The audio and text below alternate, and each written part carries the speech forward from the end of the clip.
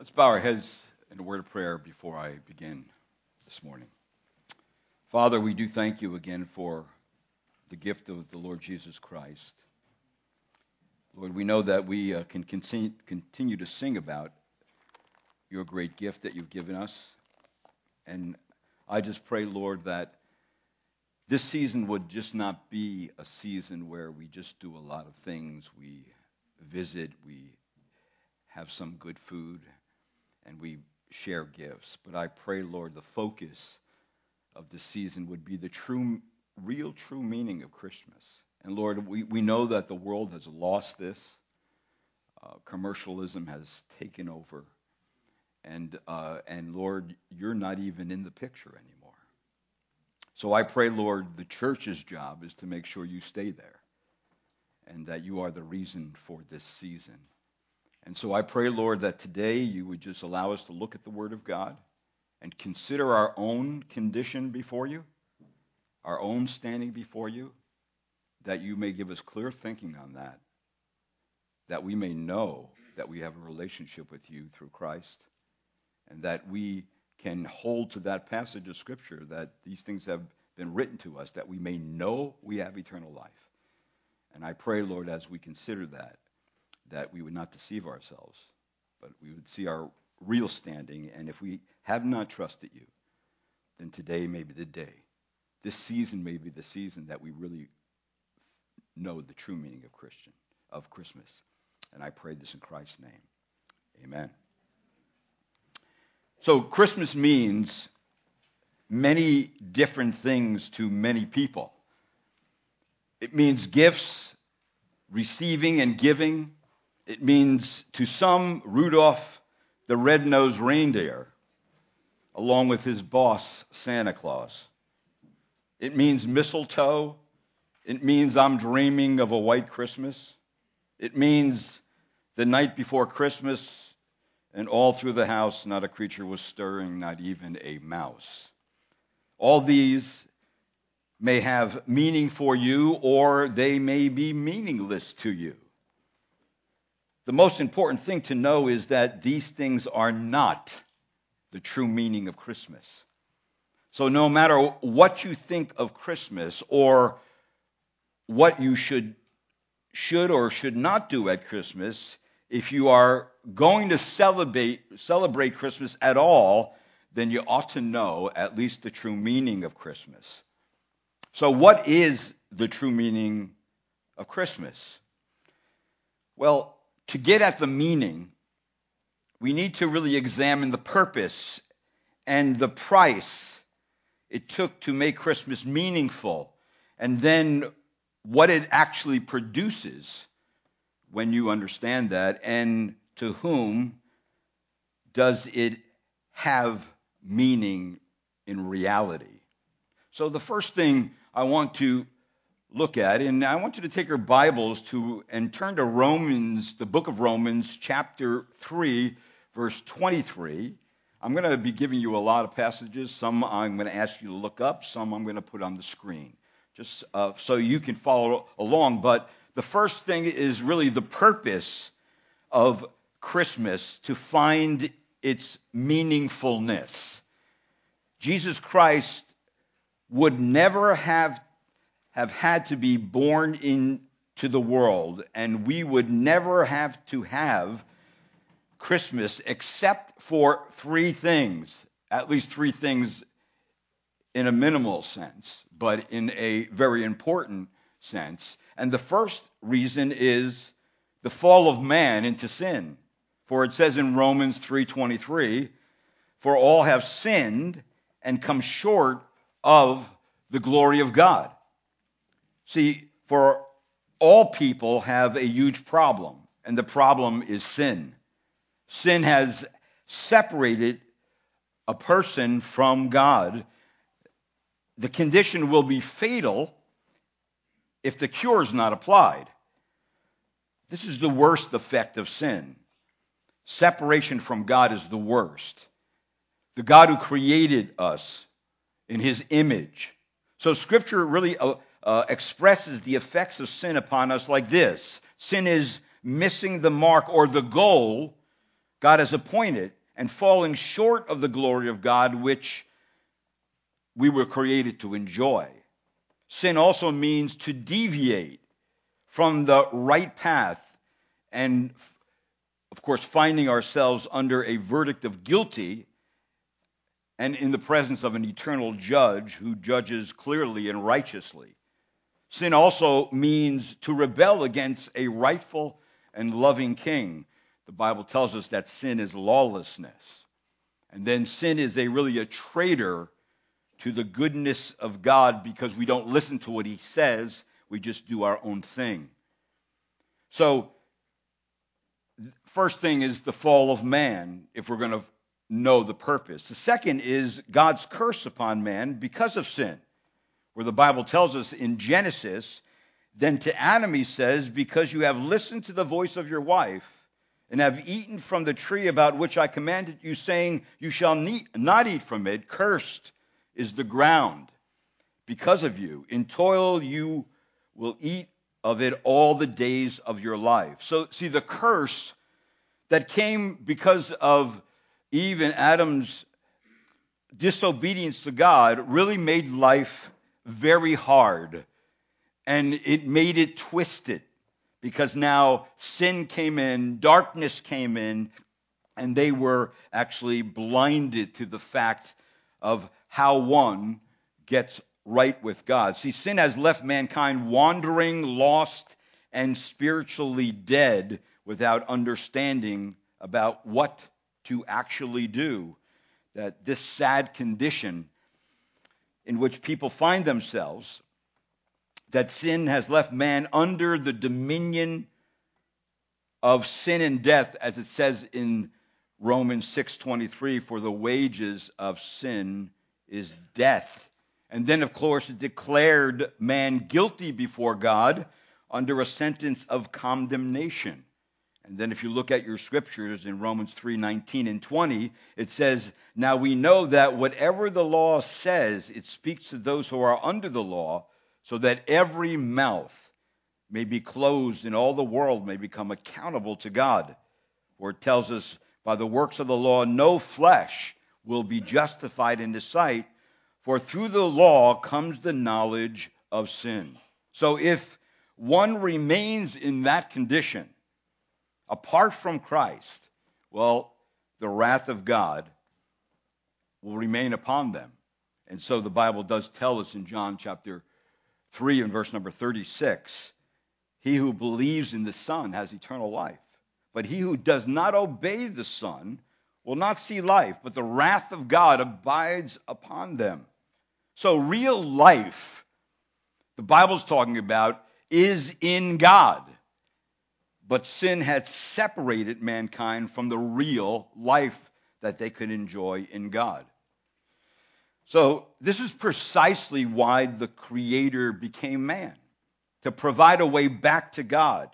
Listen to what this passage of Scripture says in 1 Timothy 1:15. It says, it is a trustworthy statement, deserving of full acceptance, that Christ Jesus came into the world to save sinners, among whom I am foremost of all. Paul was writing to Timothy saying, listen, I'm the greatest of sinners. I persecuted the church. I came against the plan of God, and so I'm on the top of the pile when it comes to being a sinner. Matter of fact, sin has left man in such a deadened spiritual condition that his very mind is distorted. And his will to do things is affected. Now he wants to do just what he wants and not what God wants him to do. So the price of sin is huge. No one would ever be able to pay it off. No weak, sinful, mortal being would be able to pay off the debt of sin that we owe before God. There's nothing that we could do in and of ourselves to rescue ourselves from this curse that we're under. So the price of sin, the Bible already told us, is death, eternal separation from Almighty God. He's a holy God. He's a just God. He cannot look upon sin. It even tells us in the prophets, in Habakkuk. It says, your eyes are too pure to approve evil, and you cannot look on wickedness with favor. So the scriptures again tell us, therefore, just as one man's sin entered into the world and death through sin, so death spread to all men because all have sinned. So then that means in the Word of God, through the transgression of one, it resulted in condemnation to all people. And that's the plight that we have today in this world, is that we are under condemnation. That's not good news. That's bad news. And so, but people need to know the bad news before they can ever get to the good news. They need to know that so they can get to the real meaning of what Christmas is, or it'll get clouded out by all kinds of other things. So these three things that I've just mentioned, that of being the fall of man, the curse, God's curse upon man because of sin, and the price of sin, leads me to a second point. And of course, this point is the price to make Christmas meaningful. So these three things give us a clearer understanding of the purpose of why Jesus had to come into this world. And of course, he had to come to pay a price. So with the fall of man into sin and man being totally unable to save himself, the Bible tells us, for by grace you have been saved through faith, that not of yourselves, it is a gift of God, not as a result of works, so that no one may boast. That God would have to save us, in other words. We were dead in trespasses and sin, and God would have to step up and pay the price to make Christmas meaningful to you and to me. So the price had to be paid for sin by someone in order to satisfy the justice of God the Father, so that sinners can be forgiven and made right with God. So Christmas becomes meaningful when one sees the qualifications of the man who was chosen to actually pay the price for sin. This man had to have certain qualifications. Number one, he had to be sinless.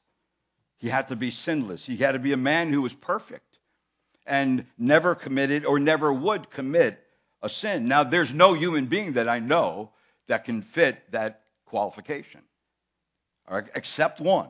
And there's only one.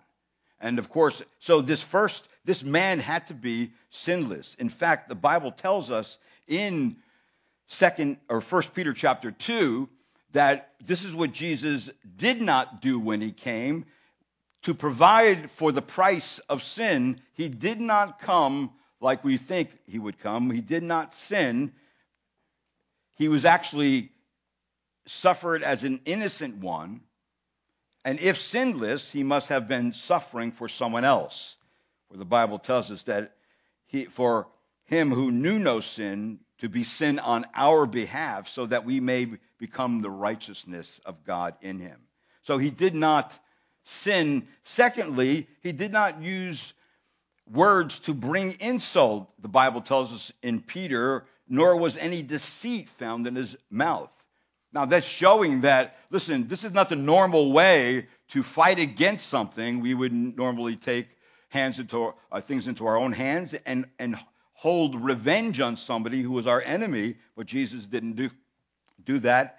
He did not bring, no deceit was found in his mouth. In fact, the Bible says that he not only was he the innocent one, but he was the silent one. He was a lamb led to the slaughter, and he was silent against his accusers. That's who he was. And then, of course, he did not use violence or threats, for it says in 1 Peter 2, chapter 23, it says, while being reviled, he did not revile in return. While suffering, he uttered no threats. So Jesus suffered also as the non-violent one, even though people said that Jesus was possessed by demons, that he was a glutton, that he was a wine bibber, that he was a blasphemer, that he was delusional. He was a perverter of the nation and deceiver of people. And yet, the prophet Isaiah said about this sinless man that he would accomplish his mission without violence. In fact, instead of him being violent towards others, he took the violence for us, the violence that sin produces. So Jesus never strayed in word or deed. He never got upset at all whatsoever. He never used anyone for a laugh. For the Bible tells us that you know that he appeared in order to take away sins. That was his mission. And here's his character. In him there is no sin. 1 John 3 and verse number 5. So Jesus suffered verbally, physically, and spiritually, and yet threatened no retaliation on his tormentors. But he endured all that for us. So he had to be a sinless man. Secondly, he had to be a perfect man. It says in 1 Timothy 1:18 and 19, it says, knowing that you were not redeemed with perishable things like silver or gold from your futility or futile way of life inherited from your forefathers, but with precious blood, as a lamb unblemished and unspotless, the blood of Christ. So Jesus Christ this man had to be perfect, and we know this man is Jesus Christ. So with precious blood, as a lamb unblemished and spotless, the blood of Christ. So Christ's blood is of inestimable greater value than any earthly temporary commodity like silver or gold. Jesus purchased us with his own blood, not with any temporal human payment, because without the shedding of blood, without Christ's death in the place of sinners, no sin could be covered or washed away at all. So he had to be a perfect man. In fact, the Bible also tells us, it says that God ransomed his children by Christ's extraordinary death. It does not say in our scripture, it does not say Christ is a lamb in the class of all other lambs, a top quality, unblemished, and spotless lamb like in the Old Testament sacrificial system. No, Christ actually stands alone as such a lamb, and there being none other like him before or after, that the person of Christ is in the mind of the author, Peter, and it's not an animal that he has in his mind, a lamb, but it is the original. It is Christ is the original of all the copies and shadows of the Old Testament that looked forward to what he was going to do. It was like when John the Baptist came on the scene after 400 years that God wasn't speaking through a prophet. This is what he said. When Jesus came on the scene, behold the Lamb of God who takes away the sin of the world. So he had to be a perfect man, and he qualified for that. Also, thirdly, he had to be a willing man, willing to die, not for himself, but in the place of others. I like, again, if you're still there in Romans 5, 6 through 8, it says, for while we were still helpless, at the right time, Christ died for the ungodly. For one would hardly die for a righteous man, though perhaps for a good man, someone would dare to die. But verse 8, but God demonstrates his own love toward us in that while we were sinners, Christ died for us. So Jesus knew exactly what he was doing and for whom he was doing it. He knew that. He was a willing man.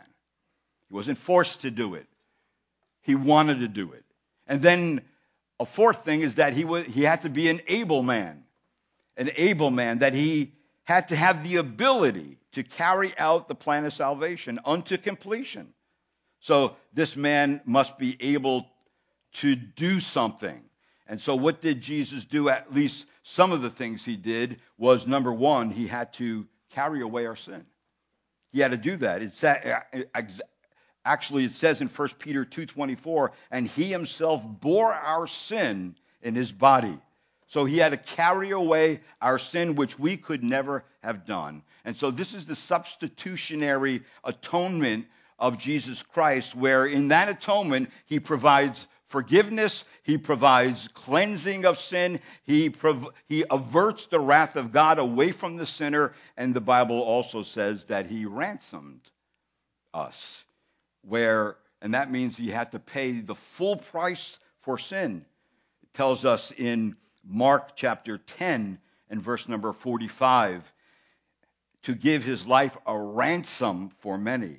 So his life was a ransom. It's the Greek word lutron, which means the price paid to effect release of the one who was held in bondage. So the ransom was offered to God the Father, against whom we have sinned and who alone has the power to inflict the penalty. So that means that Jesus saw his children caught in the slave market of sin and had pity on their hopeless situation.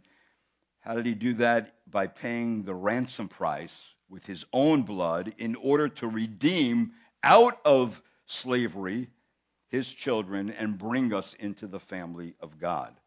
So Jesus' sacrificial death on the cross purchased the release from bondage of those many sinners who would believe in him. So this man had to be sinless. He had to be perfect. He had to be willing. He had to be able. And maybe this one I should have given first, but I left it for last, is that he had to be God who would become a man. The birth of Jesus into the world, that passage of Scripture that is so famous, she will bear a son, and you shall call his name Jesus, and he will do what? Save his people from their sins. So it's the very fact of sins that keep us separated from God. Unless Jesus takes care of those sins, you're still in your sin. And remember, there's only two ways to die. You either die in your sin or you die in the Lord. You can't die. There's no other way to die. If you die in the Lord, of course, things are taken care of. If you die in your sin, the payment has not yet been paid, and that's why there is a place called hell. And it's eternal, because people will never pay the debt off that they owe God. The Bible also tells us we have seen and testified that the Father has sent the Son to be the Savior of the world. Only God could defeat death and take his life back and rise from the dead. The physical bodily resurrection of Jesus Christ for our justification. That's what the Word of God says. That means that Jesus is the sinless and perfectly righteous one, and he is our only basis for forgiveness with God the Father. That Jesus' death and resurrection are the only basis of righteousness before God.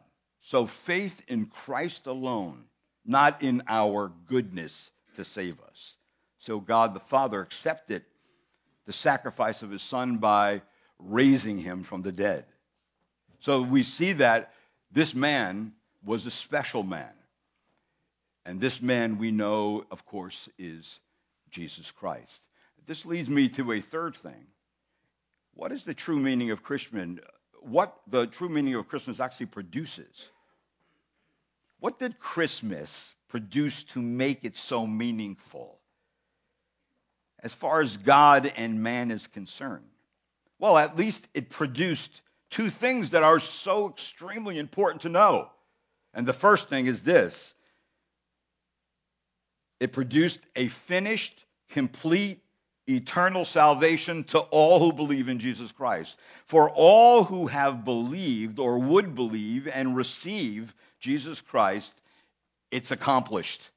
In fact, that's what John 17:4 says. It says, I glorify you on the earth, having accomplished the work which you have given me to do. It's finished. He finished everything God the Father gave him to do. And of course, we know also the Word of God tells us in John 19:30, therefore, when Jesus had received the sour wine, he said, it is finished, to Telestai, it's done, it's paid for. No one will ever have to add nor subtract to what Jesus has done to have eternal life. All they must do is repent. Repent of their sins and unbelief, and believe and receive it as a free gift from God.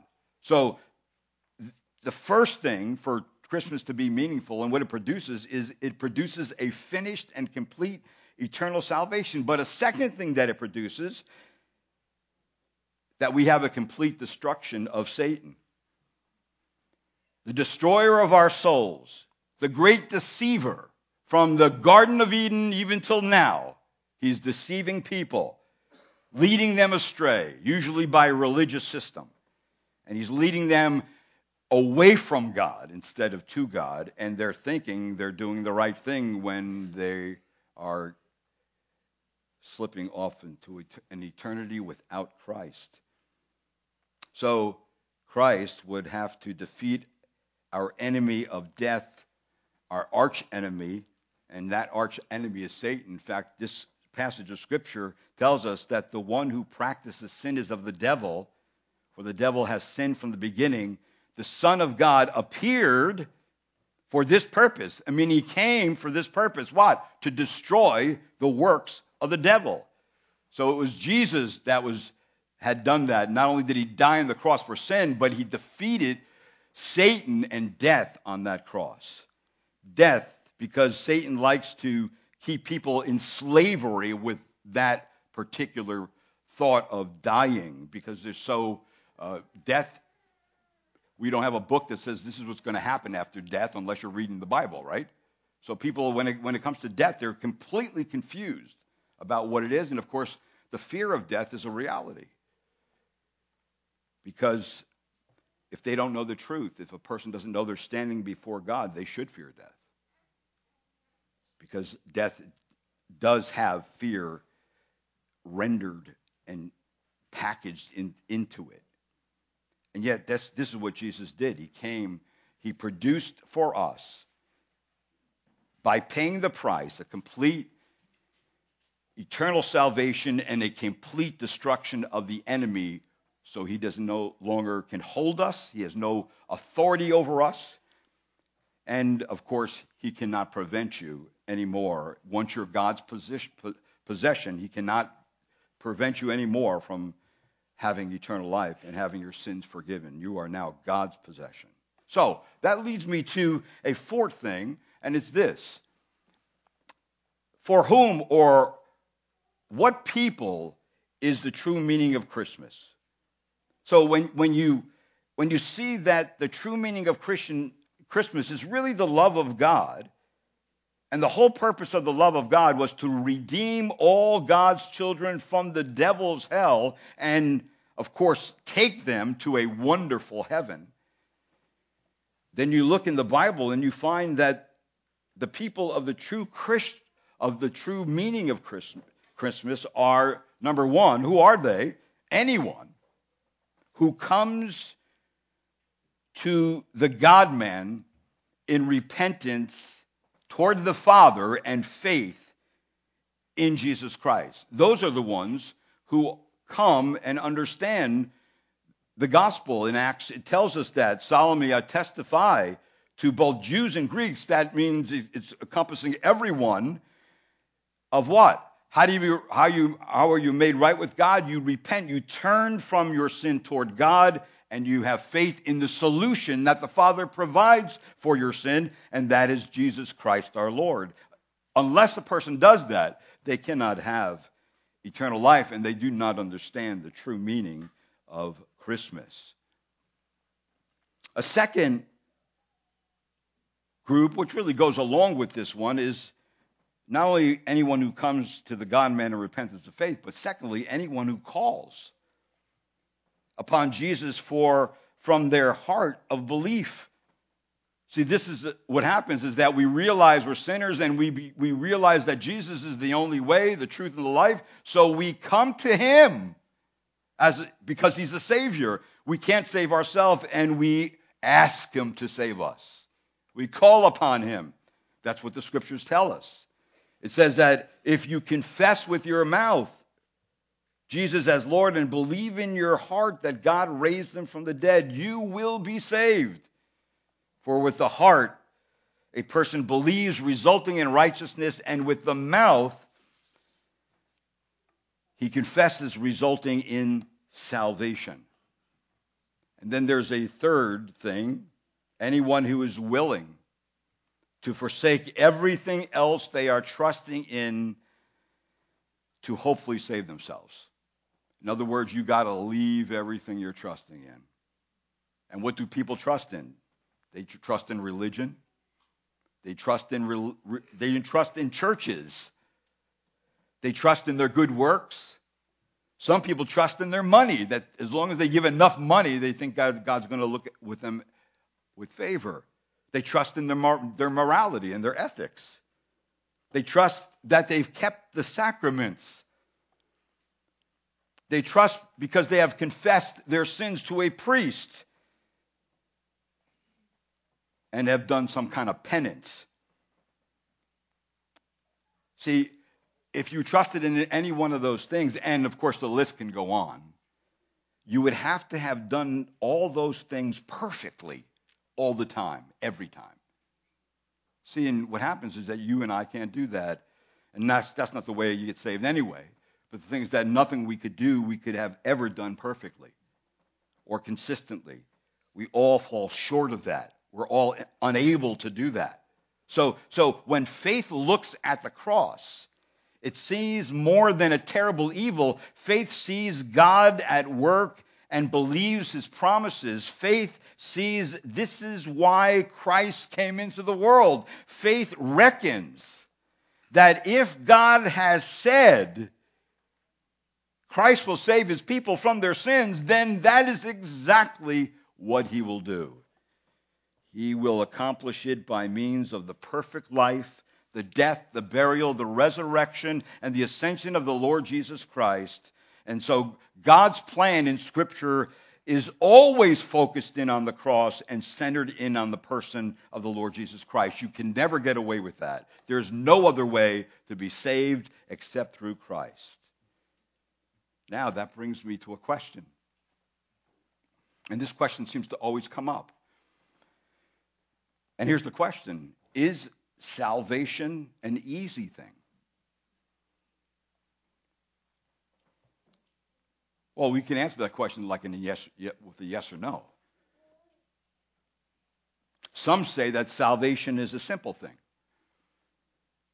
Just by following certain steps in logic, if you believe this or if you believe that, one's mind goes through this little system of logic and intellectually assents to the facts of the gospel. You believe Jesus died? Yes. You believe that he rose? Yes. You believe he's coming again? Yes. Just because a person says yes to all those things does not mean they know God. It does not mean they're saved. Because they may conclude that if I believe those things, then I'm a Christian and all is well. Others say anyone can, if he or she chooses to become a Christian, do it. It's a simple thing. It's an easy thing. It is as easy as signing a card, raising your hand, walking an aisle, ascending to some of the facts of the gospel. It's easy. Yet, when you come to the Word of God, there are those who believe because of Scripture that it is not an easy thing. In fact, in this passage of Scripture right here, it says, and someone said to him, talking to the Lord, Lord, are there just a few who are being saved? And he said to them, strive to enter through the narrow door, for many will tell you, for I tell you, Strive to enter through the narrow door, for many, I tell you, will seek to enter and will not be able to. It also says in Matthew, enter through the narrow gate, for the gate is wide and the way is broad that leads to destruction. And there are many who enter through it, for the gate is small and the way is narrow that leads to life, and there are few who find it. So the broad road is more enticing because it's lined with all kinds of attractive glitter. Matter of fact, on the broad road, there are many different viewpoints. And that's good today, isn't it? You have your viewpoint of how to get to heaven or how to be right with God. Somebody else has their viewpoint. Some other system has their viewpoint. See, that's not a good thing. God actually has to move away all our viewpoints and just show us one viewpoint, and that's the biblical viewpoint. So if somebody says they have many different viewpoints on which way leads to life, but the reality is that the many viewpoints are wrong and actually lead to destruction. At the narrow gate, one can't bring in the baggage of one's own homespun philosophy or religion or self-righteousness. You just can't get it in there. See, the biblical message is one must come to Christ alone to be saved. That God accepts us only on his own provision, and that is Jesus Christ. And why is that? Because of the corruption and the deadness of the human heart. It is extremely difficult for people to believe. Unless, why do I say that? Because human beings need divine help in order to be saved. They need God to do his work because God has done all the work already to be saved. So our job really as Christians, if you are a Christian, is to wake people up, to get them to think about what road they are on. And of course, you can only be on one of two roads. You are either on the broad road that leads to destruction or on the narrow road that leads to life. There are no other roads. That famous word today, I guess that the new word added to our vocabulary today is, are you woke? Are you woke? Do you know what road you're on? That's a simple question. Do you know for sure that if you died today, you would go to heaven? I also have to say this, that continuing in the faith once you become a believer is extremely difficult. We need God's help with that too. And the reason why is because we live in enemy territory. All the striving is not over once you enter the narrow gate because there's still the narrow way. So there's a plethora of things that can distract us while we're on the narrow road. Riches can distract us. Problems can distract us. People can distract us. Pleasures can distract us. They all want to lure us off the straight and narrow way onto the broad way. See, the enemy's strategies are to bewitch our minds and to steal our will and to divert our attention off the will of God. So I say all that for this reason, that you must make sure, you must make sure, profoundly sure, that you are a real believer. That you're just not faking it. You're just not riding the wave. You understand it. You know what the cost is. You know that who you believed, why you believed. You know now you love the Word of God, and you want to know God's will. You want to do God's will. Even though we do it imperfectly, we still want the direction of our life to be to honor and worship God. That is the whole point of being a believer, not just to say, I believe all that and just do your own thing. Are you kidding? That's not what the Bible teaches.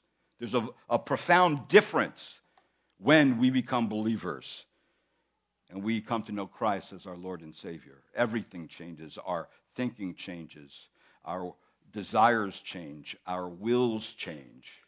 Our whole perspective, our whole worldview changes because Christ changes us, transforms our mind so that we can know the good and the acceptable and the perfect will of God. And we know that someday he's coming again, or we may die before he comes. But the point is to make sure before he comes or you die, you know where you're going. That's the point.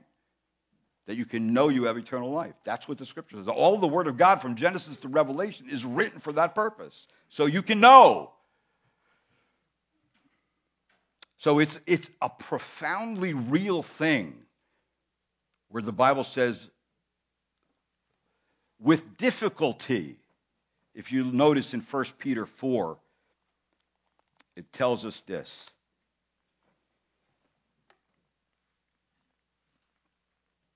It says, verse 17, for it is time for judgment to begin with the household of God. And if it begins with us first, what will the outcome of those who do not obey the gospel? Question, verse 18. And if it is with difficulty the righteous is saved,